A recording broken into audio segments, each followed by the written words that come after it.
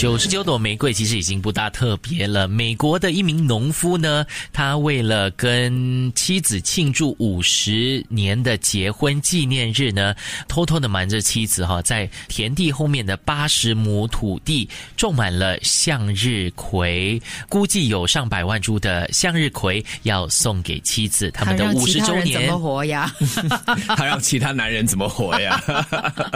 金光闪闪啊，黄金花海。他在哪里啊？在美国哪里？那个花开了没？堪萨斯州开了，我们就去顺便看看一下了，不然我就想飞过去。来得及了，没有这么快谢的嘛。你这样100万呢？是吧？你讲100万多，对，上百万株的向日葵。向日葵总是给人家很阳光的感觉，对，我最爱的花，很亮、鲜亮的感觉。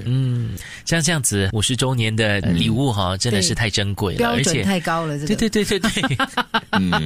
我那天就看了那个视频嘛，早报访问尚达曼和有尚达曼夫人，他们两个就是有类似抢答，也不是抢答了，就是快问快答的环节。对，两个人同时回答一个问题，后来就问了，你们两个之间的一个浪漫是什么？当然尚达曼就说他们浪漫其实就是在生活中没有特别做些什么来浪漫。然后这个尚达曼夫人就说其实当一个人做了一件让你惊喜的事，当你没有要求的时候，没有期待的时候，他做了给你的时候，这就是浪漫。就像这样子的了，送你1亩地的向日葵。对，但你得要喜欢那个东西了。像这位妻子，她是原本就喜欢向日葵的，又让人家感到很开心。我觉得不是向日葵本身，应该就是先生的这个举动，对，心思和时间。你的另一半做过什么贴心的事啊？让你觉得哇，这件事就够了。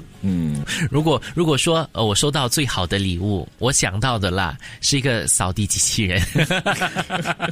我觉得风景我觉得我今天做的最贴心的事情就是我家的牙膏是用不完的，我从来不会说牙膏用完了没有牙膏这件事情，就是他的那个牙膏是排队，你知道吗？这个差不多用完了，第二个已经放在那边。会让你怀疑我到底有没有用牙膏刷牙的？他是不是用不完的牙膏？他是不是part time在那个牙膏厂工作？你是 part time 在我家厕所看厕所的吗？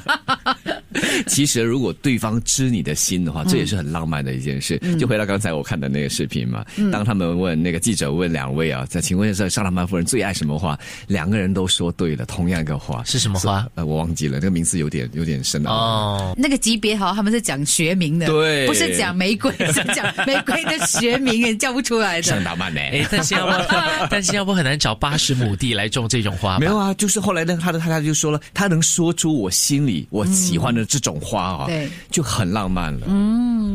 你懂我就够了。对，而且有一次他在出国的时候出席一个活动，然后看到那朵花，尚达曼看到那朵花，赶快趋前拍了照，然后发给太太。